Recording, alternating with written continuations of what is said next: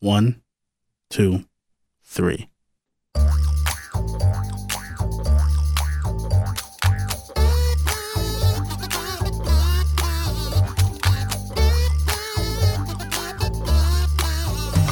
Welcome to Three Song Stories. We're the show that leverages the way our memories become entwined with songs in an almost magical way in order to bring out the storyteller in our guests. Thanks for listening. I'm Mike Canary. Our guest today is Pat Mitchell.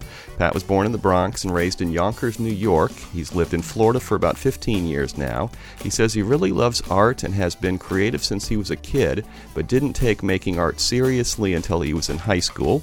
He is first and foremost a filmmaker and has made 4 films, including his latest, a feature called Apples, Oranges, Lemons, and Limes, which will be screened tomorrow night. That's Saturday, May 21st, 2022, if you're listening to this in the future, at the Fort Myers Film Festival in downtown Fort Myers. Pat says his current mindset is to grow and challenge himself more than ever, and that while he loves finishing a film, his goal is always to make treasured memories along the way with his casts and crews. Other than films, Pat also produces music, mostly these days for his brother Freddie Forward, who is a Southwest Florida-based hip-hop artist. Hey there, Pat. How are you doing? How you doing, Mike? I'm good. It's nice to see you somewhere then from the booth in the Fort Myers Film Festival. When I look at you in the film festival, you're always lurking. You're a lurker. Yeah. And when you got up and were a guest judge a few months ago, and you started talking, I was like, look at the guy talk. I'm going to have him on the podcast. Yeah, I have my moments. You do have your moments. Okay, so what is the earliest musical memory that you can recall? If you try to think back, is there something that pops into your head? Earliest? It doesn't have to be when you're 3, just something that from a childhood memory. Most likely my grandmother. My grandmother, both my grandmothers, as a matter of fact. She passed away, but Dinah Mitchell, she was one of the biggest influences in probably my family's life. She used to sing and hum all the time, while cooking, while cleaning. She used to watch over us in Long Island, and she was a very powerful memory of her humming. And my other grandmother, it's funny, she passed away too. It's my grandmother on my mom's side. We called her Mama all the time. I feel bad. I can't remember the first name right now, but I called her Mama all the time. That's okay. She used to hum and sing all the time. And it's funny because she didn't speak English well. She's Haitian, so she spoke Creole. And when I was a kid, I used to retain it and know what she said, and then later in life I just lost it. But she used to hum and sing all the time around the house, and she used to hum us to sleep. She used to constantly just making musical notes and awareness to things. And I do remember, that's the earliest memory. I was probably like 4 or 5. How would you describe, in general terms, the musical background of your childhood? Was there a lot of music being played around you? Did you have brothers and sisters that were influencing you, or vice versa? That's kind of controversial. When did the first? Oh man, I can't believe I'm even. All right, the first album we actually listened to was R. Kelly 12 Play. when we were younger, R. Kelly is not really prized artist right now, but at the time it was the first time we ever heard music like that, and that's our probably the first biggest artist and it was a random like cassette tape just in the basement.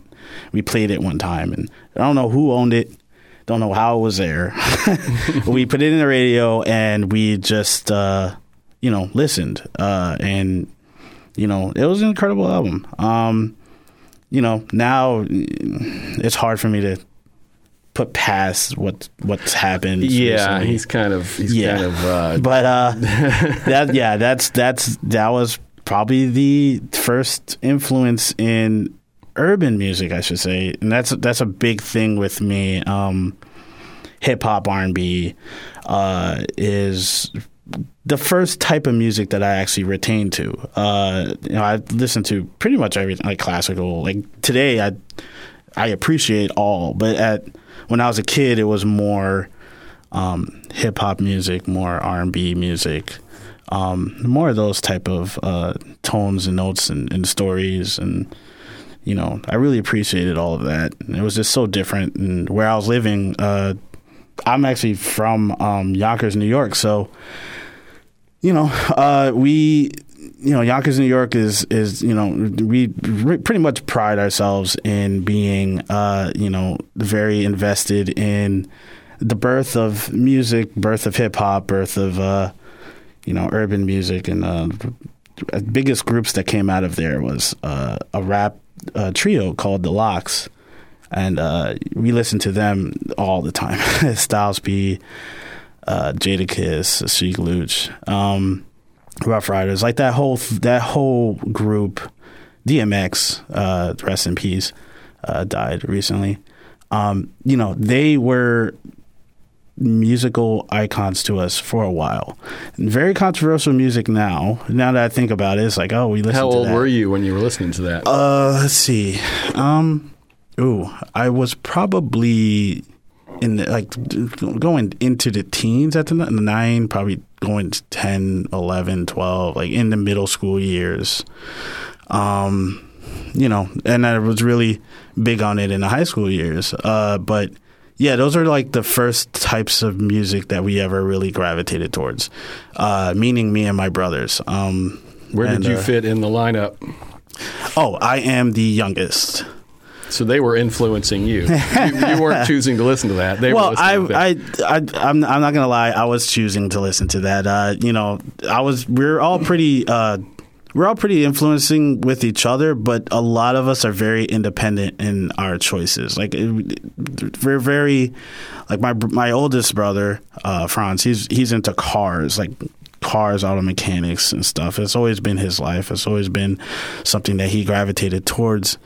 I necessarily didn't grab that trait, and my brother right now, Frederick, he's actually Freddie Ford. Actually, he's a hip hop artist in the area, local hip hop artist. Currently, he is very big on self improvement, self actualization, a lot of basically just a lot of spiritual. I guess the best way to call it is spiritual demand and what you want to be in life, and trying to get there and try to get those journeys. Me, I love his passion for it. I love everything about it. But my philosophy and how to engage in becoming better is pretty different. And that's not a thing that I was influenced by him in that trait either. So I do believe that as we were growing up, we were very close, but we did retain our independence in a way.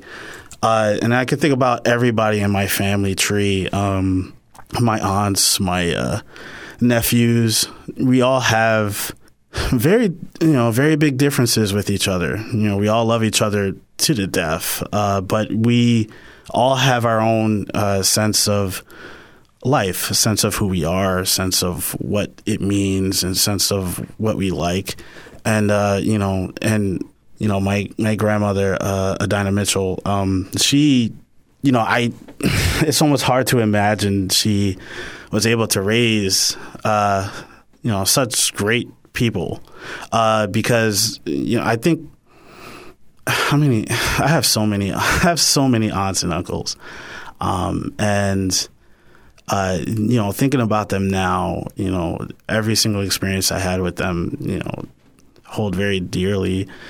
They're all very different people, and they're all very different in their own ways. And I imagine my grandmother trying to raise, I think it's like 7, if I can't count right now, but it's a lot of relatives, and they're all very different. They're all very unique in their own ways. And I imagine my grandmother was able to distill in them their own sense of identities rather than trying to bunch them up into one big pack, and Did you guys play any musical instruments?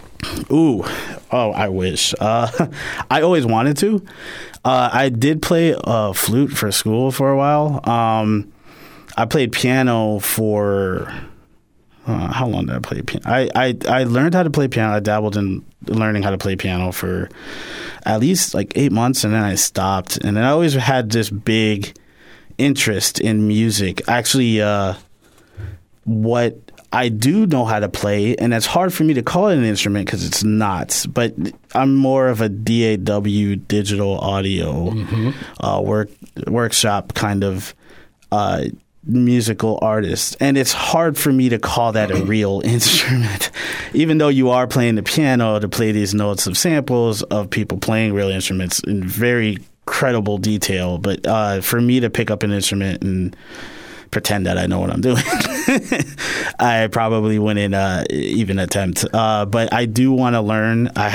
I actually have right now a guitar, a piano, and a violin, and I'm currently seeking lessons for them because I do want to have a passion in playing something on the spot, on the nose, without turning on a computer, without turning on wires or EQing or anything like that. Just natural rawness. Yeah, just sit on the couch. Yeah. If you could learn an instrument instantly without having to try, like The Matrix, which would it be? Ooh, okay. A good question. I used to say the piano. Then I realized if you listen to a piano by itself, it needs a lot of help to have a groove. Unless you're really good. Unless you're extremely talented. But I guess a guitar is the perfect solo instrument. The things you could actually accomplish with a guitar. I mean, a lot of people think guitars are just strings, but you see these players, they're literally they're doing they're stringing, they're tapping the wood and the box. They're literally creating drums as they play with the body of the instrument, and you can't do that with it. I mean, you probably can't. If someone actually figures that out, they'll be like the greatest pianist. What you got to do, Pat, is you just here's what when I first I got a guitar. I wanted to learn it. I have a friend who was a very good guitar player, and he said, "Mike, just pick it up for 15 minutes a day and do something. And at the end of the year, you'll be able to play the guitar. You may not be great, but you'll be able to play the guitar." Right. And that's what I did. I would sit on the couch, and I might just learn one chord and just sit there for 15 minutes and play one chord. Yeah. And if you just give 15 minutes a day, you'll be able to play the guitar. But you got to do it. You just got to put the time in. Yep. Yeah. Okay, we're going to get to your first song now. Oh, awesome. Billy Joel. Yeah. Why? Or do you want to just listen to it? What do you want to do? Well, I feel like we should listen to it first. It would put me back in the space. It'd be easier to talk. Okay, I'm happy to do that. This is My Life by Billy Joel from his 1978 album 52nd Street. I don't care what you say anymore. So where's that take you back to? Yeah, it's funny listening to that song now. It's such a nice memory, and I listened to the words of the song, and the song is very cynical.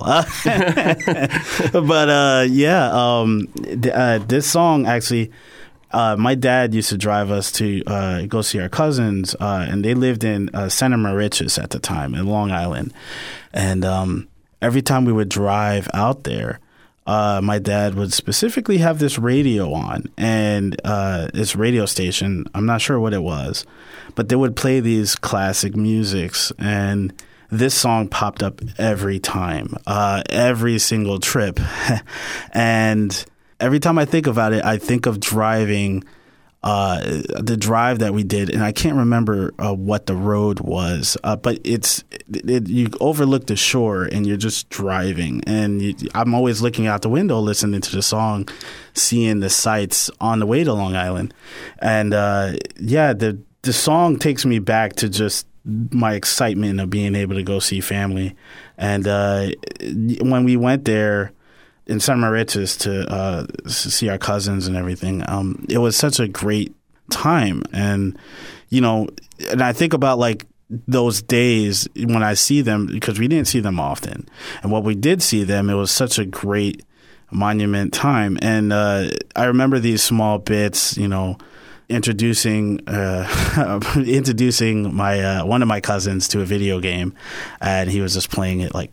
What video game? It was NBA Street, PlayStation 2, I believe. But more, I think the biggest memory I could think of is one of my cousins played a saxophone. He was incredible at the saxophone. And when we go there, we always go to church service. Every time we're there, we go to church service. And we go to the church, and sometimes he would perform his solos with the saxophone, and he was so good at it. And then we had my other cousin. He plays the guitar, and he's so good at it. And I remember watching them. And I always had an interest in music. Like, I always had something about music always gravitated towards me. Actually, one of my decisions of going to Full Sail, I went to Full Sail and I graduated with a degree in sound engineering. One of my biggest reasons of going there is the thought that if I become this engineer, perhaps one day, if I did own my own studio or own my own space to record, I can invite my family to record what they do because they're so good. And I was like, I want to be that. But, for me to try, it wasn't there for me with live instruments. It was more like electronic sounds and like the idea of replicating an instrument was more passionate with me than actually creating it with the actual instrument and like what you could do digitally with it. And that's where my space was. And I used to do a lot of these musics and these beats and instrumentals with DAWs and trying to replicate sounds and creating new sounds out of something. And then there's the classic sounds, which we go back to, which is what I remember when my cousins played instruments. So I honestly believe my passion when I do like produce music, all that really began with watching my cousins do it first. Is Full Sail what brought you to Florida? No, actually. I actually moved to Florida from Yonkers, New York. Yonkers is north of the Bronx? Yes, okay. I believe so. Yes. It's one of those words I've seen, but I've never been to Yonkers. They call it the fifth borough. I think that's a nickname for it. But yeah, Yonkers. It's outside of the Bronx. And we lived in two different areas when we were in Yonkers. When we were little, we lived on this road called Whitman Road. I believe the address was 2 Whitman Road specifically, if you want to look at where the house is. Go to Street View. Yeah, Street View.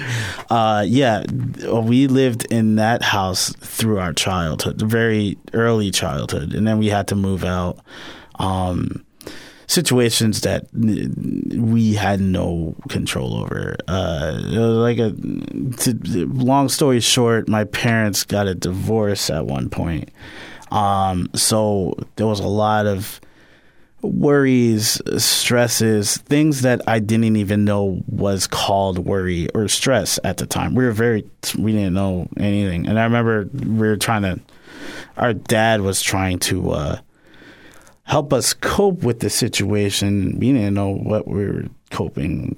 We didn't know really what he was doing. Now I appreciate the idea that he was trying something. But I think during that time when we were kids, we're just unsure of things, and we didn't know what the word was to describe our uncertainties at the time. So it was very early in our lives in our childhood. But yeah, we came to Florida actually later. This is a situation that kind of arose, and we didn't like our current state where we were.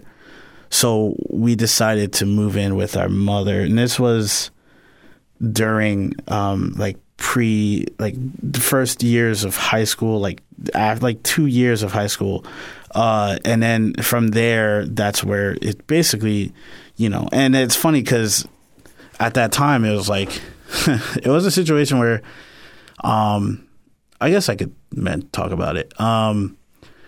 We were so happy outside of home than we were inside of home, where we were. And we lived in one town for a very long time. We had tremendous friends and support and people to talk to about it. And then we got uprooted and moved into another town that was close to Yonkers, actually a place called Hastings. And we believe it or not, we loved that area. We loved the town. We loved the people there. We loved a lot about the small town living that we had no idea, because we were from Yonkers and now we're like step into this world where these kids were like, it was incredible. Like they were eating school lunch in the courtyard on like picnics, and like we were allowed to do that. Like how's that possible? And like and it was an amazing town. It was an amazing experience. It was amazing people. And luckily, our friends from Yonkers, like we had such incredible friends. They followed us wherever we went. Like they didn't say, "Oh, well, they're gone." Like they literally said, "Oh, well, we'll come to where you are." And we appreciated that so much. And they eventually loved that town so much. They went back. Even when we went to Florida, they made friends with every single one of our friends that we made in that new town. Like I have this saying, and I constantly talk about it. In life, the people you come across is rarer than being struck by lightning. I mean, there's like 8 billion people on the planet, like 9 billion at this point. I don't know what we're up to. We're up to at least 6 or 7. I know that. And I imagine, like, through your lifetime, the odds of you meeting a person in front of you is so slim. Out of everyone in the world, this person managed to befriend you. It's special to me. Like, it's a very special thing that I think about. And it's like, would it be somebody else? Never know. But the idea that we still talk and we're friends and we've been friends for a very long time, and like, the idea that you get to know someone for that long and still be friends with them for that long, and the idea that it's 6 billion people on the planet, these are the people that you retain in your life. Like, it's very rare to me. And people kind of like undermine that. They take it for granted. I think. Yeah. And so, like, for me, the people I meet in my life is very important. And I always say, like, a lot of people say, I hate people and all this. Me, it's very different. Like, I actually love people. I actually love the idea of people. The people that walk in your life, the people that stay, the people that leave, the people that even upset you sometimes. It's like you always learn from every experience, and every person you ever meet will give you an experience that help you better your life. So don't shy away from meeting new people ever. You're making me feel bad for being such a hermit. No, it's fine. Believe me, I am an introvert as well. It's weird for me to even say that I like people, but it's true. Like, I don't find myself at all like avoiding people or avoiding people's way. Like, and a lot of people, like, if you look at New York, like, people walk around the city all the time. And like, I don't know how many people, but they walk past each other. They never know who they are. It's like, what if one person went to another person, said hello? Like, all of a sudden, it's like, okay, out of this massive amount of crowd, 2 people actually managed to get to know each other. And it's like, maybe they'll eventually get married. You don't know. Yeah. But it's the idea that you said hello that stemmed all these possibilities into something. So, like, why avoid people? Like, why avoid it? Just engage people, and especially when people want to engage you. I think that's the biggest compliment in the world. Like, you invited me to this show. Like, you're welcome. Yeah, thank you. Like, I never thought I was ever that interesting. But thank you for, I really appreciate this, and I really appreciate the idea that I could actually share these thoughts and be able to talk about them, and it's, you know, to me, it's people are what brings your experiences, and that's what this show's all about. Exactly. That's what I love about it. Yeah. So did you guys move directly to this part of Florida, or did you? We moved to Punta Gorda. Okay. Punta Gorda. Yes, and Punta Gorda, Port Charlotte, and it's funny. I didn't really knew anything about Fort Myers or Lee County or anything. You know, I was always interested in filmmaking, so. You know, at one time I went on this kind of journey and seeking out people who do films per se, and I actually came across Tim Ritter, and he's the first filmmaker that I met in this area. And it's funny, I didn't know how to take filmmakers. Like most of the time, you meet a filmmaker, they don't take it too seriously. They don't try. Right. Well, they say they're a filmmaker. They are, and and it's like. The aspirations is like, oh, we'll just shoot something really quick. And but Tim, when I met Tim Ritter, it was funny because he was very into it. Like he had films already made, and he had all these things, all these people he knew. And so, you know, me and him formed a connection, and we started making films together. He was a good friend of mine. And, you know, I probably would have not engaged more into film if I didn't meet Tim or meet the Fort Myers area. Or is that how you found the festival?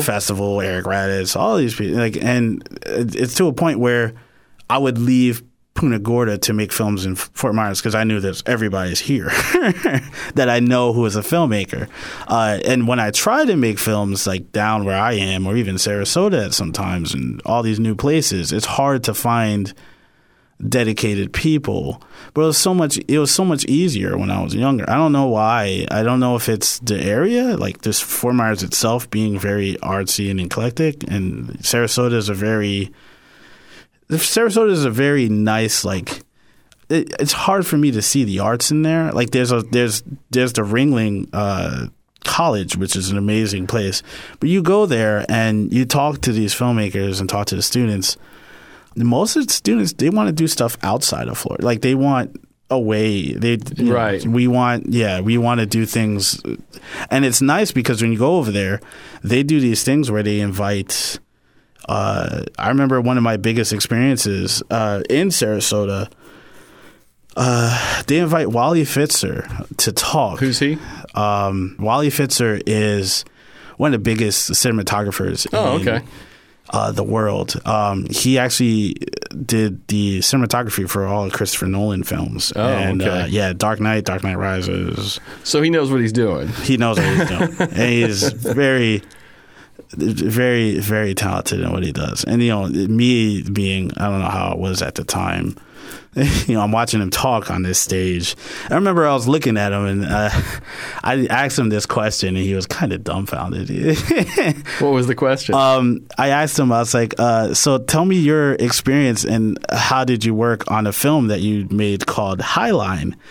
And, you know, I think his response was something on the line of, he just asked me about a film that the very first film that I ever filmed 20 years ago, somewhat. It was the very first film he ever made as a cinematographer. And it's actually the movie that I have so much film trivia. Oh, my God. You start a film podcast. Yeah. He basically made a film called Highline. And I think Christopher Nolan took sight in this film before he was the Christopher Nolan. And they teamed up to make a movie when I think Christopher Nolan finally had some budget to do something. And Memento, which is an incredible movie. And, you know, so I wanted to ask him, I was like, I want to see what his reaction is about his first, like, because, you know, I'm at that stage. Like, I'm still, you know, trying to nurse this, like, thing into something as big, you know, for me. And it's funny because I don't like imagining the huge successes, but why not? Like sometimes it's like, why not? And you know, I'm seeing him on stage, and I was like, yeah, that could be me one day, coming back here talking to people about something I created. So I imagine I wanted to know what his reaction, what his experience was making his first film, because I know my first film It wasn't a great experience. It wasn't terrible, but it wasn't so great. And a lot of it was inexperience, and a lot of it was trying to achieve something that you don't know what you're doing. Right. And you think you achieved it, and then later on in life, you kind of like, I could have did this, and it would have been, yeah. And yeah, time doesn't work that way, though. Yeah. Never does. So how many films have you made? How many films so far? I've made around 4 or 5. And a lot of it, like, most of them is more than 20 minutes. My whole goal, I've worked on countless scripts. Like I have this feature film that I've been trying to create for a very long time, and I'm so close. My newest film, I just made one recently, actually, and you played the trailer for it for Myers Film Festival. It's a film called Apples, Oranges, Lemons, and Limes. Is it done? Yes, it is done, and I'm very, very pleased. Actually, my expectations for it is so beyond, like it's so beyond what I expected. Like talent wise, crew wise, people wise, what I could achieve. Because when I wrote the thing, I was like, there's a big possibility that none of this is ever going to work. Eventually I found a cast and crew that was amazing. And they took the actual like story probably more serious than I did. And not that I didn't think my story was great enough. It's just I had so many doubts about it. And I think that happens with every writer. Like you would write a story and you have so many doubts because you know what you thought of before and you tried to achieve that. You managed to do something else. But like reading something for the first time, I believe like the actors, when they read the script for it, their mind went so, like this is, they didn't see the other stuff. Right. They didn't see the drafts and the weirdness that happens. Yeah, and they see things in it that you don't see. Exactly. Yeah. And, so we when we filmed it and everything, like I thought it was an incredible experience. It was incredible to work with younger actors this time than I usually did. It's funny, when I did films back in the day, I always worked with older actors. And now that I'm a little bit older, I'm starting to gravitate, like, I need to get younger actors. And it's like, my mindset should have been the opposite. But that didn't happen, really. And it's nice to be able to do that. And I think the bigger thing about making films for me is, because, like, making music is a great experience. It's very fulfilling, especially when you complete something and you kind of like, I started with absolute silence and this is what I built.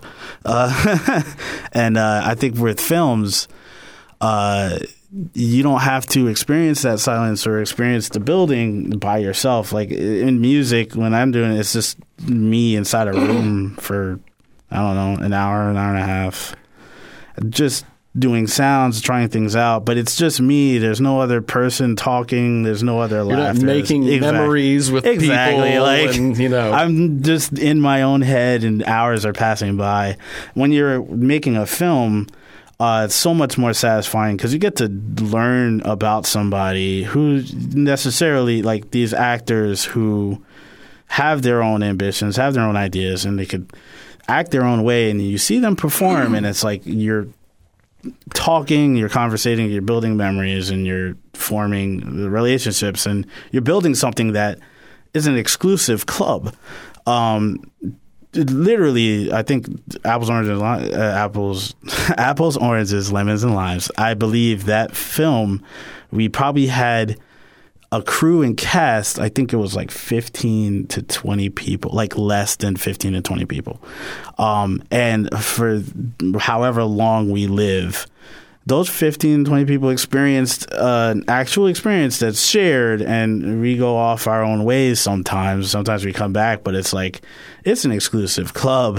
Yeah. You get to talk about it, and it's like, no one else shared those things. No one else. And then you see like the work, but they, like, and that brings up the memory and you could talk about them. But it's basically an exclusive like club of people, and that experience is shared for the rest of time.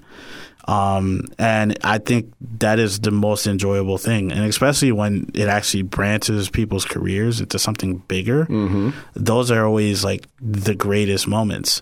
And seeing these actors act in the way that they do and do their work, it's incredible to think, oh, this is something I wrote that's actually being fulfilled into pictures, lights, faces, sounds. Even my scorist, Andrew Scott Faust. I mean, he's brilliant. That's who does music for you? Yes, he's brilliant. And, every time I listen to him, I was like, he's going to win an Oscar one day.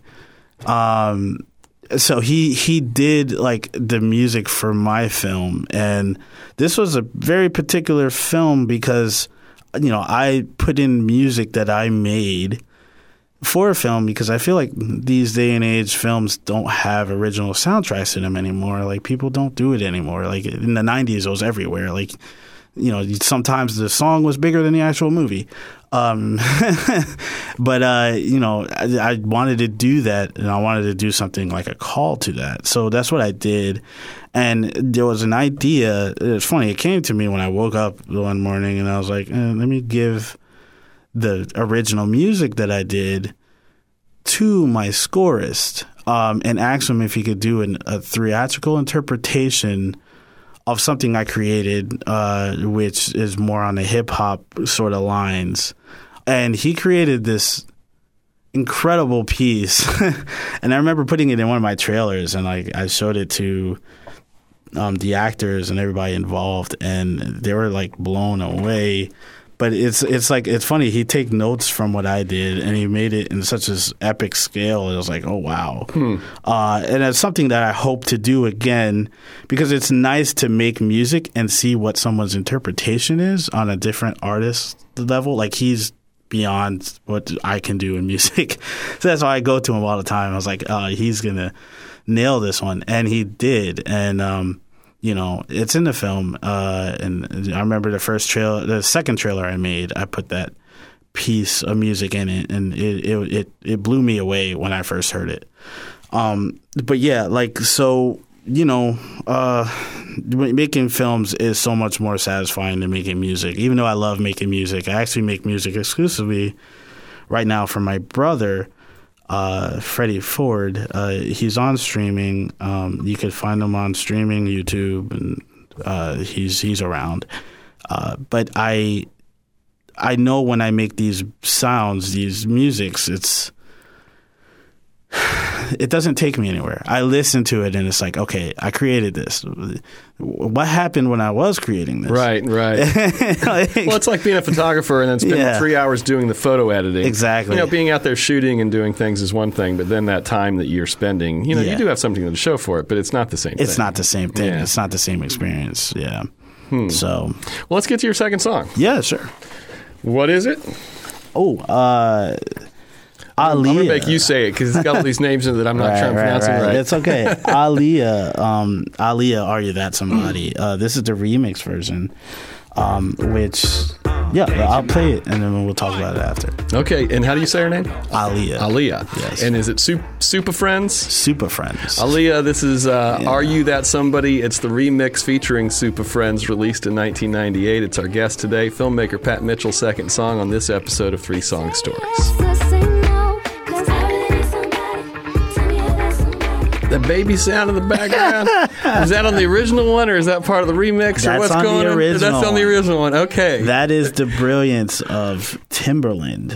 He's one of the greatest, in my eyes, he's one of the greatest musicians in the world. And I shouldn't really say that because I'm not sure how well he does performing real instruments, but I know he does a lot of percussions. He could, but he's one of those guys that he play percussions on anything. Like, he'll find something in the room and make a musical sound out of it. And he's one of the people that was a really big force for me trying to create the music that I do, because he does exactly the things that I kind of try to do at this point, where you take these abnormal sounds, these sounds that are typically not known for any type of music ability, like a baby crying, and turn it into a musical note, to turn it into an actual piece of music and form the sounds around it to create it in this kind of beautiful sort of like mesh of sounds that turn into music. And I grew up listening to him. He was one of the bigger, like, super producers at the time. I listened to almost everything. Like, I listen to his instrumentals now. I constantly listen to his music that he produced. I actually didn't know about Timbaland until I listened to Aaliyah's music. Aaliyah was heavily produced by him, and so was all these musical talents like, Missy Elliott. He worked with all the biggest names in R&B, hip hop. Huge fan of him. But that song in particular, I chose it because the memories I get from it. It's a song that you rarely. Back in the day when this song came out, there was no MP3s, wasn't a thing yet. There was no streaming service. There really wasn't any other avenues of recording music unless you waited for it to play on the radio. Yeah. And you press play on the tape. And that was one of those songs there. It would come on. But every time it came on, I remember I was in New York. If I was in like New Jersey, if I was in Connecticut, it never comes on. If I come down here vacation, it's never on the radio. Specifically, I don't know if it's just me, but specifically when you're in New York City, it comes on Hot 97 radio station, and they play it, and like every time it came on, it's like I could only hear this here. If I go anywhere else, it would not be on the radio. I would not hear it. You would hear the original Aaliyah version, which is just as good, I shouldn't even say just as good. It's better. It's a better song, but this one in particular, the remix, and I believe Super Friends, they weren't really. No one really knows to this day. Like I don't know who rapped on that. I don't know what their names were. I don't know. You're if not they sure did who the Super Friends are? Yeah. I don't know who their names are, what they did after that, what they did before that, but all I know is that when they're on this song, they sound remarkable. And when I listen to the song, I know I'm in New York. I know the area I'm in. And it brings me back there when I hear it now. Like it takes me to the time where I'm in New York and that song would come on. And sometimes there was times where I was like, oh, it's this song. It's not the one with Aaliyah, just Aaliyah. But it's still like after a while, it grew on me and I learned to love it and I listened to it. It's kind of hard to find. Like Aaliyah, sadly, Aaliyah's music, I guess whoever controls her music did not have her on streaming for a very long time. She was a huge icon in music. I mean, there was points where, I remember to this day, Beyonce was interviewing her for MTV, and you're like, oh, what is Beyonce doing interviewing somebody? She's usually the person being interviewed, right? But it was back in the day, and that's how massive Aaliyah was, and you imagine like someone like that. I mean, she was the biggest star to me when it came to female R&B artists. It's like she was the one. I mean, Mariah Carey was great. I love Mariah Carey. I love Mary J. Blige. Mary J. Blige is actually from Yonkers. But like Aaliyah was the first one that I gravitated towards, mainly because she was a very different female. Mariah Carey was very glamorous, extremely glamorous. Mary J. Blige, she was very classical. But you have someone like Aaliyah who was wearing baggy jeans, oversized shirts and, oversized coats and having her own vibe of her own, wearing bandanas, wearing, sunglasses. Like she was not the typical female image that you get of a female. But one thing that I really do remember about her, like she changed my perspective and what I thought, intelligent, like glamorous, like woman was, because you had this like kind of notion that anybody wearing, there's a whole thing in the 90s and where women were kind of, if you weren't dressing like a woman, you were concerned. It was concerning. It was one of those things where it's like, are you something? And it's like, no, it's not that. And then you have someone like Aaliyah, who's not wearing particularly feminine clothing, but still completely feminine and completely graceful and, completely beautiful on her own. And like, she didn't need to like fall to some type of image that man creates for a woman who's pretty, who's gorgeous, like, dresses and, and then like when I was growing up, that was like the image like on TV. That was the image of like, in middle school, like you see girls walking around like they're all very dressed and feminine, like pinks and blues and stuff. And it's like, you had Aaliyah who's wearing like black clothing with like really baggy stuff and like just being like fully aware of what she's doing. And she didn't care what people thought about her. And she was still completely, she was still beautiful. She was still graceful. She was still very lovely as a person. And like, there's all this stigmatism that you're a hoodlum or some type of like gangster if you're wearing baggy jeans and all this stuff. And it's like, I hated that. I really hated that. And because I grew up wearing stuff like that sometimes. And like people would judge me for it. And I was like, I'm not going around doing anything to anybody. Yeah, like, I'm a good guy. Yeah, like, and until this day, there's still like people have these images of like this perfect image of something, and it's like, where did this come from? Like, can you show me an example of who you think this perfect person is? And nobody can. Yet that image isn't burned in their head, and everything else is just too different. So you had someone like Aaliyah who was very different. As a female artist and a pop female artist per se, like, because I think about like way back in the day, the Supremes and Diana Ross, like huge dresses with like glitter, sparkles under the light and like hair did up, and that was like a really big thing. And then I think during my age, like 80s, 90s, like the tide started shifting where you could be something more than you're expected to. And, until this day, like today, like you have people like Billie Eilish, she's incredible artist, I think. And, she has her own style. She wears a baggy clothes. She does all that stuff. And like, she's a huge, like, phenomenon right now. And, she didn't need to do like the whole, I hate to say it, but sometimes producers like to, even for male artists, there's this whole thing about selling sex all the time.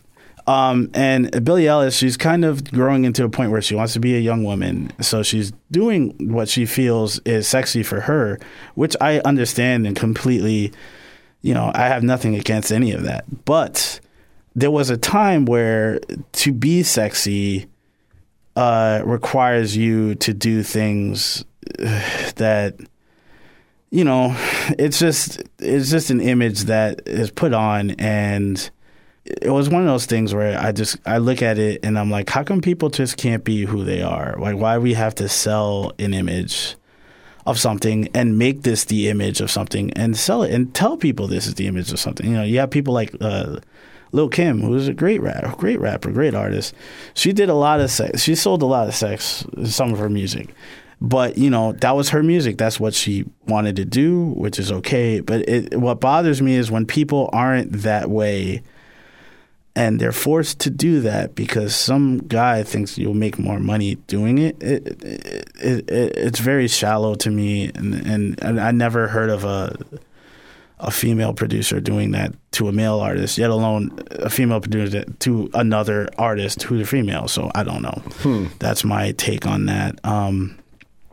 But she was the first pop female icon who changed the dynamic of like changed my thought process of what beautiful was for a woman. And it's not this ideal image that is kind of distilled in people's heads. It's someone who is confident in doing whatever, wearing something and being confident in the clothes that they're wearing, confident in the skin that you're in. And instead of just selling like the average, the average look or the average body or average, you don't need to do any of that stuff to be beautiful. Like, you don't need to do any of that. And, so, that was a big thing for me. And Aaliyah, when she passed away, I remember it. How long ago was that? It was, I don't know. It was in the 2000s, I think. Did you ever get to see her play live? No, sadly. Well, you didn't see her live. No. How many concerts have you seen? Have you seen a lot of concerts? Concerts? No, not really. Not really? My brother has. Is that just not your thing? It's loud. There's something about me and ultra loud music that doesn't feel comforting. Is just playing it at a normal level. So like going to a concert, I don't know. Like, it's not something I've been to a concert before. It's not like I hated it. A part of me just being in the crowd trying to see somebody over loud music that you could barely hear because the crowd's too loud anyway. It's not enjoyable for me. When was the last time you purchased music that had a physical form? Ooh. You know what? And there was one, actually, I bought a Whitesnake album. I don't know if that was like recently. It was the best of, okay? It was the best of, and that was me. That was me, like, trying something different, and I knew who they were. Like, I wanted to listen to something different, listen to something that, thought that would be a different experience. So I bought a Whitesnake. Well, yeah, I'm not judging. Okay. I'm just trying to figure out, do you still listen to music on CDs? Is that part of your routine? Because a lot of people we've asked on this show, and they're like, I haven't bought a CD or anything for 10 years because it's all like Spotify and everything now. But I tell you, we do have... There was a time where I would almost kind of DJing. Well, I wasn't a DJ per se, but I would try to find music that that no one's ever heard of before. It just came out, and I would burn it on this disc. And to this day, I have all those discs on me. Yeah, and so I do have physical copies of this. They're like kind of compilations of music. They're like not full out mixed CDs. Yes. And I do have a Styles P album. I have a Michael Jackson one. I have copies, but you don't really need them anymore. Like you don't really. I haven't even seen a CD player in a long time. How do you listen to music in the car? Oh, I listen to it through like you put it's like Bluetooth streaming. Like your phone is streaming Spotify or whatever it is you're using. Or just basic radio. You listen to music like on the radio, like FM radio music. FM radio. You're in a very small minority of people that are doing that. I do. And it's funny. I came across a song on the radio recently that I've never knew existed. And it's a Christian song. It's so different. I have to I have the name here. Let me talk about these guys because I remember as soon as I heard it, I looked it up and I sent it to my brother because I never heard Christian song be so. So it was just the beat was amazing, the production was amazing, and it wasn't your type of music where it's kind of like it's worshiping music. It was more like something that should be played in a nightclub. Were you just scanning through the dial and you happened to hear it? Yes, I was scanning through the dial, happened to have it. I actually thought it was a T-Pain song. I was like, oh, when's T-Pain coming in? This sounds like a T-Pain song. And all of a sudden, it's just some guys singing about church. And I was like, wait, what? And I really did not know what I was listening to. I have it here. Let me... Okay. The song is by a band called For King and Country. And I believe the actual song is, I think the song's actually called Amen. It's by For King and Country.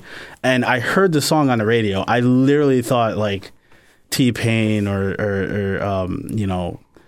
like, I don't know, like The Weeknd or somebody was going to post up. And then all of a sudden, Amen. I was like, wait, hold on. And I realized I was on a Christian radio station and that song came on. And I was like, I've never heard a song as production-wise more contemporary than the usual like worshiping music.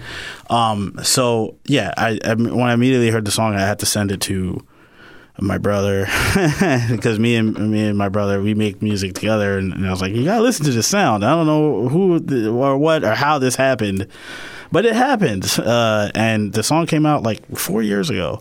I never heard about it, and it was just on the radio, and the radio is still good to the day. If you flip in the radio, you'll find something that you don't know about, and that's one of the bigger things for me. Typically streaming, you're always asking for artists you know exactly who they are. And the radio is like, it's a mixed bag. Like, people you don't know, people you know, you discover things, which is great. So that was a discovery. That's a recent discovery. Okay, I got a crazy question for you. Right. If you were a championship wrestler, what song would you come into the arena on? Ooh. Oh, that's a good one. Yeah, well, it's funny because I usually, when I think of wrestling, I usually want to go the route where it's more an entertaining thing, a more laughable thing than something serious. But I imagine if, a part of me wants to say something along the lines of ludicrous, but that's a tough question. I've never been asked like that. You have to because it's your identity, right? Yeah. I don't know. I guess Whitesnake. Nice. Yeah, maybe. Yeah, that's. Yeah. But yeah, no, that's a tough question. I don't know. I have no idea. Let's just say Bad Mama Jamma by Foxy Brown and leave it to that. Okay. All right. Now we get to listen to the Xena theme song. We're going on to your third song. Okay. Why do we have this? Or what do you want to do? Say it again? The Xena, Warrior Princess. Oh, God, yeah. Song 3. Okay. Let me talk about it. We've had our TV first. show themes. We've had some TV theme shows, but never the Xena song. So let me talk about it first. Why does this make your list? Well, it's one of the big things about Xena. It's an interesting because, she was one of the first, like I was saying, just the perspective of what a woman could be. She was one of the biggest icons. Not even let's even take the female part out of it. She is one of the biggest action TV stars in history, period. And I remember my mother loved the show. Xena Warrior Princess, right? Yes. And, for the youngins out there. And it's interesting because when I think about female kind of heroes, she was one of the she was you have typically you watch television, I think Hercules came on. Hercules was a pretty big show. We liked it, we loved it, but there was something about her and the show, and I know there was a big part in that show. There's a character named Joxer the Mighty. And he was some person that I related to a lot back in the day. It's kind of sort of this guy who wants to be a huge hero kind of thing and everything. And I remember taking karate class when I was a kid and stuff. You imagine the things that you want to do and the bravery and all this stuff. And it's when you get in a situation like that, do you actually be the person that you want to be. And in that show, that character, Joxer, he was one of those guys who had a huge heart. He's a cornball, like legit cornball. But he had a huge heart. He was an incredibly brave person. And he would go out and he wanted to do these battles, do these fights. He wanted to help people. He wanted to be this warrior guy that was inspired by Xena and a lot of other characters in his lifetime. But it was hard for him to get there. And it's not because he didn't want to be. It's because the confidence level was not – it was a level where you want to be something, but – you're trying too hard, and I don't think anybody's ever thought of a character this hard. So he, that's a pretty big show. You never know. So he would do these things where he would put himself in the line of battle, even though he knows he'll probably be terrible. The idea that he would walk away from something if he could help somebody, he'd still go for it. He would still face the danger. He'd face the idea. And he wouldn't cower to it, even if it means that he'll get pulverized, he'll get mocked, laughed at. He'd be still standing up and telling people, it's like, I don't care what you think of me. I don't care if you think I'm weak. I don't care if you think that I'm not capable. I'll still stand here and try to do my duty in helping. And you can't take that away from me. You could beat me up, you could do everything, but I'll never be one of those people who would walk away from a situation if he was needed. And, and so like the Xena show, Xena was like an incredible hero on her own. And like, if you listen to that music, like the theme music, the bigger image, I remember when I watched that show, I used to watch it with my mother all the time. And, maybe it was on the lines of me thinking my mother was like the biggest hero on earth. But we would watch it, and I remember I was so captivated with the idea of how much she loved it. I grew to love it, and my brothers grew to love it. And she was just a character that's very likable. She's a character that comes from a dark history, and she decided to turn herself into something. And it's actually along the lines of Marvel's Black Widow. She had all of this red in her ledger and she wanted to get rid of it. So she did all these things to help people, and she's still trying to get rid of all the bads that she's done in her life. When I listen to that music in particular, I think of like, those ideas, those type of themes, and that time where I was just sitting there watching a show that talked about these kind of larger than life fantasy characters. And you would imagine like you would get some type of retrospect out of it. You would look at them and you would be like, okay, you would understand where they're coming from, and then you would like the character arcs. And one of the big things about that show, this show on its own was very bold takes, and they would do these things that, till this day, there was a big like message about like right now you have the gay and lesbian community, actually having some type of right now they actually have an interesting position because people are actually listening to them now. And that show back in the day, when anybody was like kind of treated the wrong way or treated, and they would try to talk about these things, people would chastise them. Like, they would be super angry about it, or they don't even want to talk about it. Because it was going places that the culture wasn't comfortable. Yes, they weren't comfortable with any of it. And then Xena was the type of show, and I didn't even know this recently, and I praise them for it, for taking that stance on that matter. They had these two female characters, and they always had this like sort of lesbian undertones in the show that wasn't like disrespectful. Like they weren't like, they weren't selling like gratuitous stuff. Like it was just, they were that, and they wrote that in the show, and it was one of the bigger things in the show. No one really noticed it.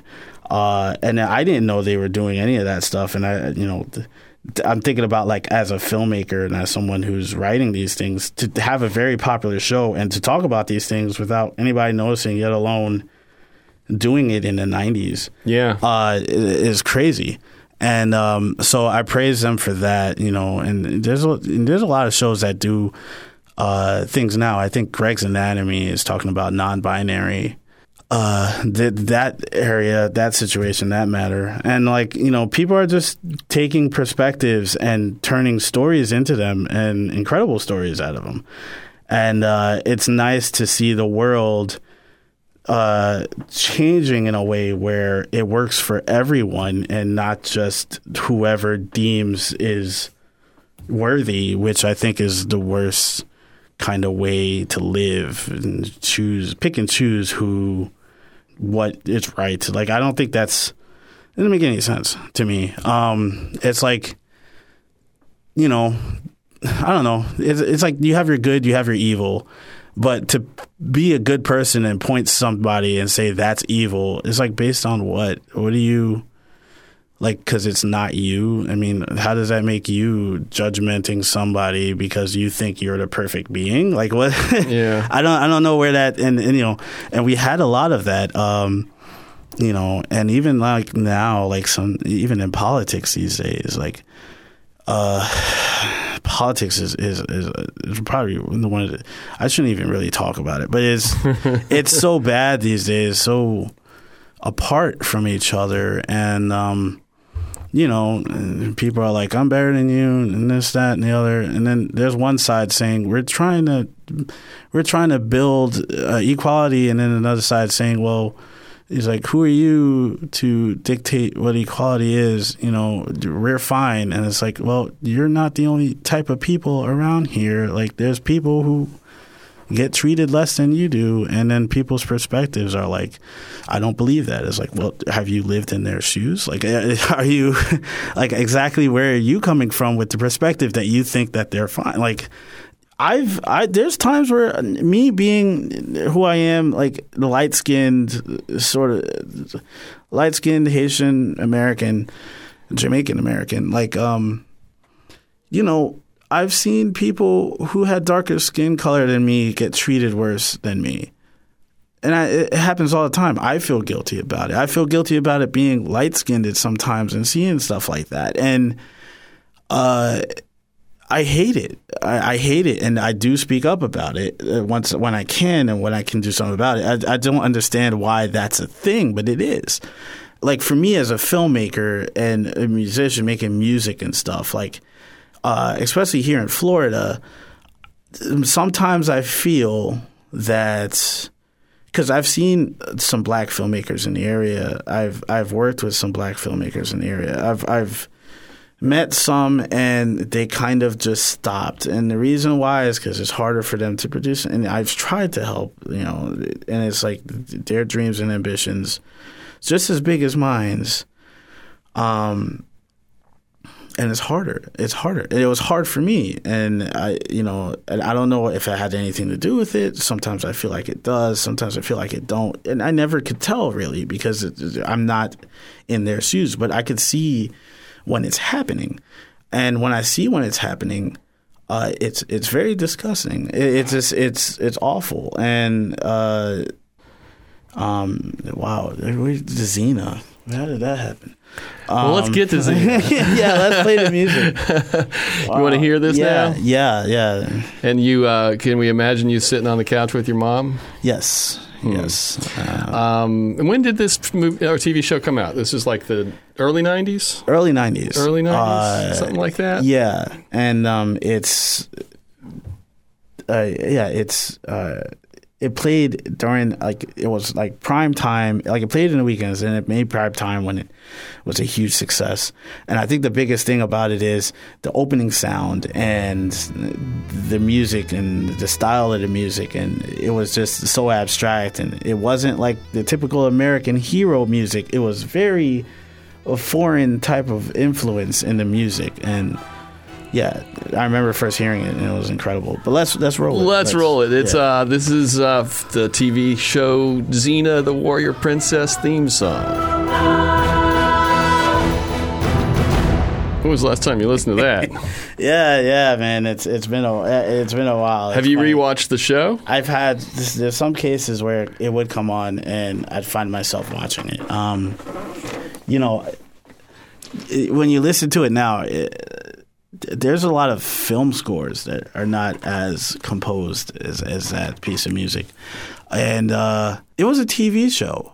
That's a very operatic opening for any type of show. Mm-hmm. Along like any type of thing. Well, especially for that time in the world. Now the TV's come so far, things right. Are cinematic and things more now. Cinematic. But back then, I mean, I think it was even on Fox, wasn't it? Or I believe it was on Fox, ABC. One of those. I didn't watch it. I was away from TV during. No, it's that cool. time in It's my funny life. because the first heroes that we've watched as a kid was Power Rangers. Like we were big on Power Rangers. I was big on the Green Ranger and Red Ranger and Black Ranger and then there was a time where that show started getting old, and then Xena was kind of getting in the mix, and the whole Power Rangers fantasy thing kind of disappeared, and the reality hits. It's like you have the Xena show that talked about gods and history and had some education to it. So you're watching it, and it's like, oh wow, this is a different mood, and listening to it now. It's amazing that even to this day, I guess even when I was a kid, I probably appreciated music that detailed because I can't – there's not many film scores – or not even film scores, like TV show themes that hit me. But that one sticks with me for a very long time. And I can't think of another TV show where the music plays in my head automatically when I think of it. But yeah, like to this day, man, when I listen to that, I think highly of it. And that was a TV show, and it was a very popular TV show, and it was about female heroes, which there wasn't too much of that in that time, in the 90s. Not that I could recall. No, I think it was ahead of its time. Yeah. I think in some ways it was striving for some of the progress that's been made now before even anybody knew that it was happening. Right. In terms of accepting people for who they are. We do have a long way to go, but we've come quite a ways, I think. Yeah. Okay, I'm going to speed round you. Okay. We're heading in for a landing. Karaoke. Yes? No? Seems like you don't do karaoke. I'm going to go out on a limb and say you don't do karaoke. When the time's right.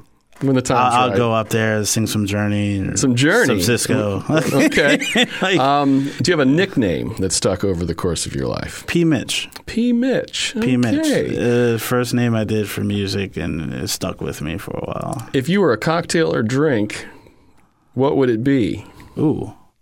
I'm usually more of a... Not what you want to drink, what you are. The championship wrestler question. I guess my best answer would be the vodka and Sprite. Vodka and Sprite. Yes. What's it called? Oh, I don't know. The P. Mitch? The P. Mitch. If you had to guess, what would you say is the song that you've listened to the most times in your life? Songs I listen to the most times in my life. Like if you had some account, like Spotify has which is the one that you have one way or another heard the most times? Wow. The one song that I always turn on when I get a chance to, it's an Aaliyah song. Try Again. Aaliyah, Try Again. At first you don't succeed, dust yourself off and try again. It's like not only the music was great, but I think it really explains a lot of the stuff that I'm doing, and like the fact that I'm still doing it now. So when I listen to that song, like the words in the song, and it's sort of motivating. So sometimes I put it on. I find myself listening to it often. Are there any songs you will avoid listening to? Ooh, oh no. Yeah. All right, this is pretty impactful. So as someone who creates music and once in a while listens to like older music, I find myself sometimes listening to like 1920s, 1930s music, and like roaring 20s, the 30s kind of jazz sort of stuff. Once in a while I come across a song that is blatantly racist, and there was a huge market for that at the time. There's a specific artist, and I can't remember his name, but he would make sort of these hatred for Negroes sort of music. And he was famous for it. It made huge amounts of money doing it. And there was a huge amount of music that was produced in that time. And once in a while I'm listening to it, it would pop up. And I like, for dear God, why is this still in any type of library in existence? But it is.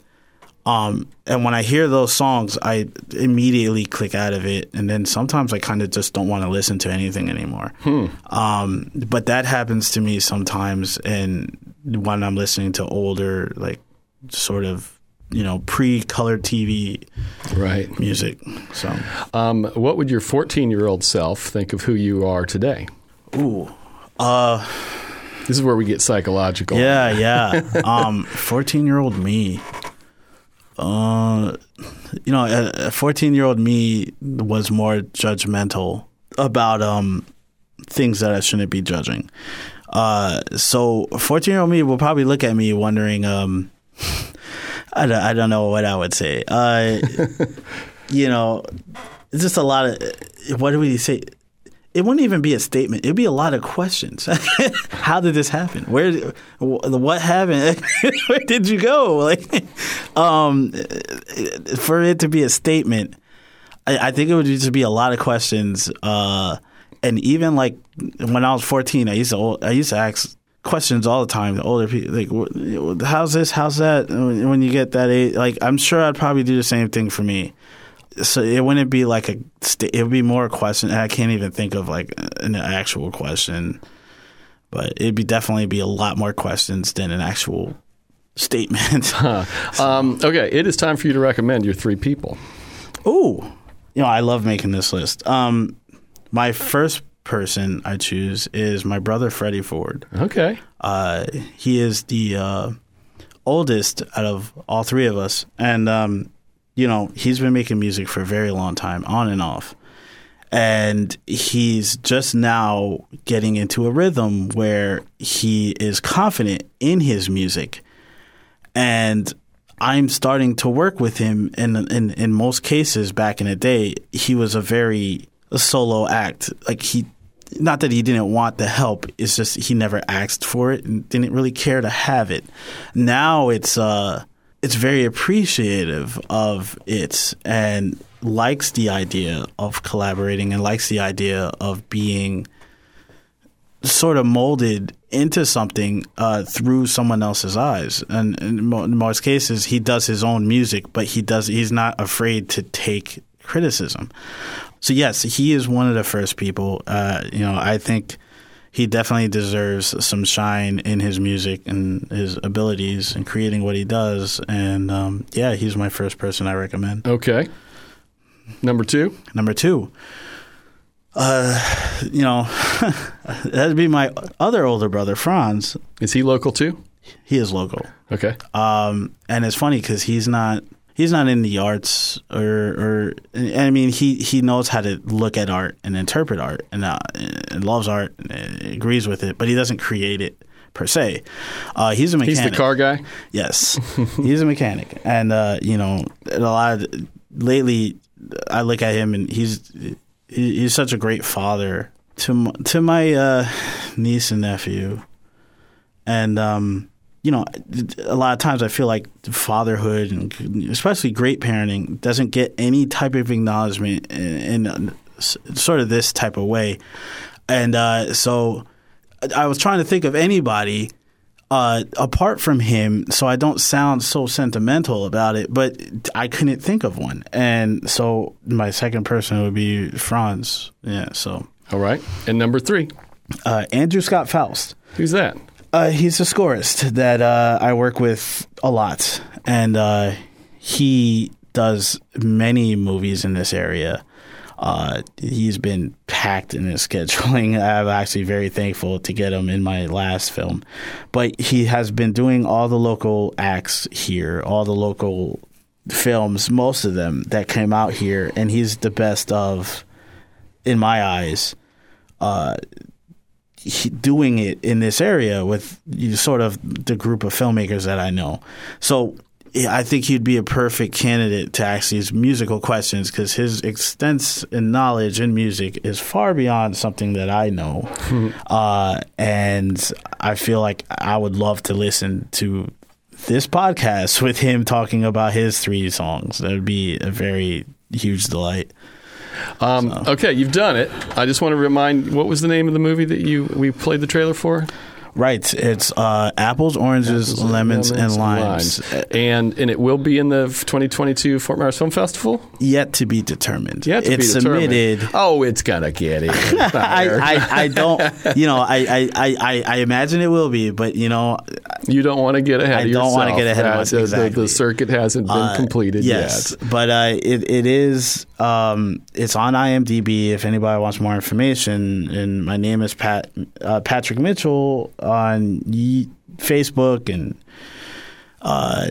they'll tag my Instagram. Feel free to send me a message or add me. I'm very open to receiving and listening to new people and making new friends and stuff. So, but yeah, so that's a movie that's coming out, and I'm excited to show it to everybody. I look forward to seeing it. Thank you. I look forward to pressing play on it. Any final thoughts? Final thoughts. When I came here, I actually didn't expect to be rambling as much as I, and it's nice. We have that power over people. Yeah. So we facilitate. Well, it's actually very, very enlightening, because I never really. It's the people who know me. I don't talk as open.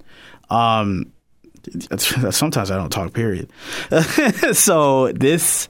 It will be interesting to a lot of people, and I hope people love it, and I hope people like my comments, and hopefully they agree with me in certain things. Not that I expect everybody to, but I did want to share my thoughts. So, thank you for this. Thank you for doing it. I really enjoyed it. Cool. Yeah. We make 3 Song Stories in the studios of WGCU Public Radio on the campus of Florida Gulf Coast University in Fort Myers, Florida. Richard Chinqui is co-creator and producer. Tara Callaghan is online content producer and host. Chris Duffus is our executive producer. And our theme song was made by Dave Cowan and Stick Martin at Monkey House Studio in St. Pete. For this week's parting tune, I'm up in the tech booth at the Sidney and Byrne Davis Arts Center in downtown Fort Myers on any of dozens of Monday nights over the past decade. The Fort Myers Film Festival is more than just a multi-day festival like you would imagine, but also a multi-month event we call TGIM, or Thank Goodness for Independent Film Mondays, which happens on the first Monday of every month for about 6 months or so leading up to the festival proper. The 12th annual festival is underway right now and runs through Sunday the 22nd, and Pat's new film Apples, Oranges, Lemons, and Limes is being screened tomorrow night on Saturday the 21st at 6 p.m. During TGIM, we screen short films that have been submitted to the festival with a live audience. It kicks off with a lively cocktail hour, and there's a panel of judges and audience interaction after each film. It's good times with good people, and always gets underway with me turning down the lights and playing this song. It's the TGIM theme, performed by Elijah Green. I intellectualize. Thank God that it's Monday. Thank God that it's Monday. Thank God that it's Monday, yeah. Thank God that it's Monday.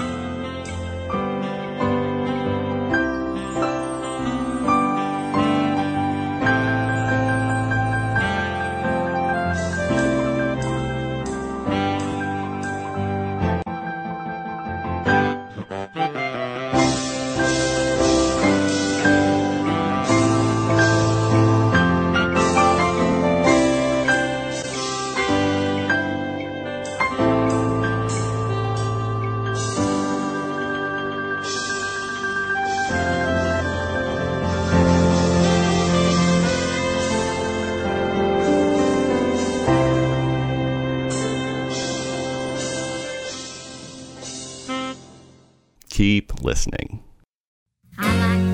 Next time on 3 Song Stories. But it takes a long time to grow hair that long.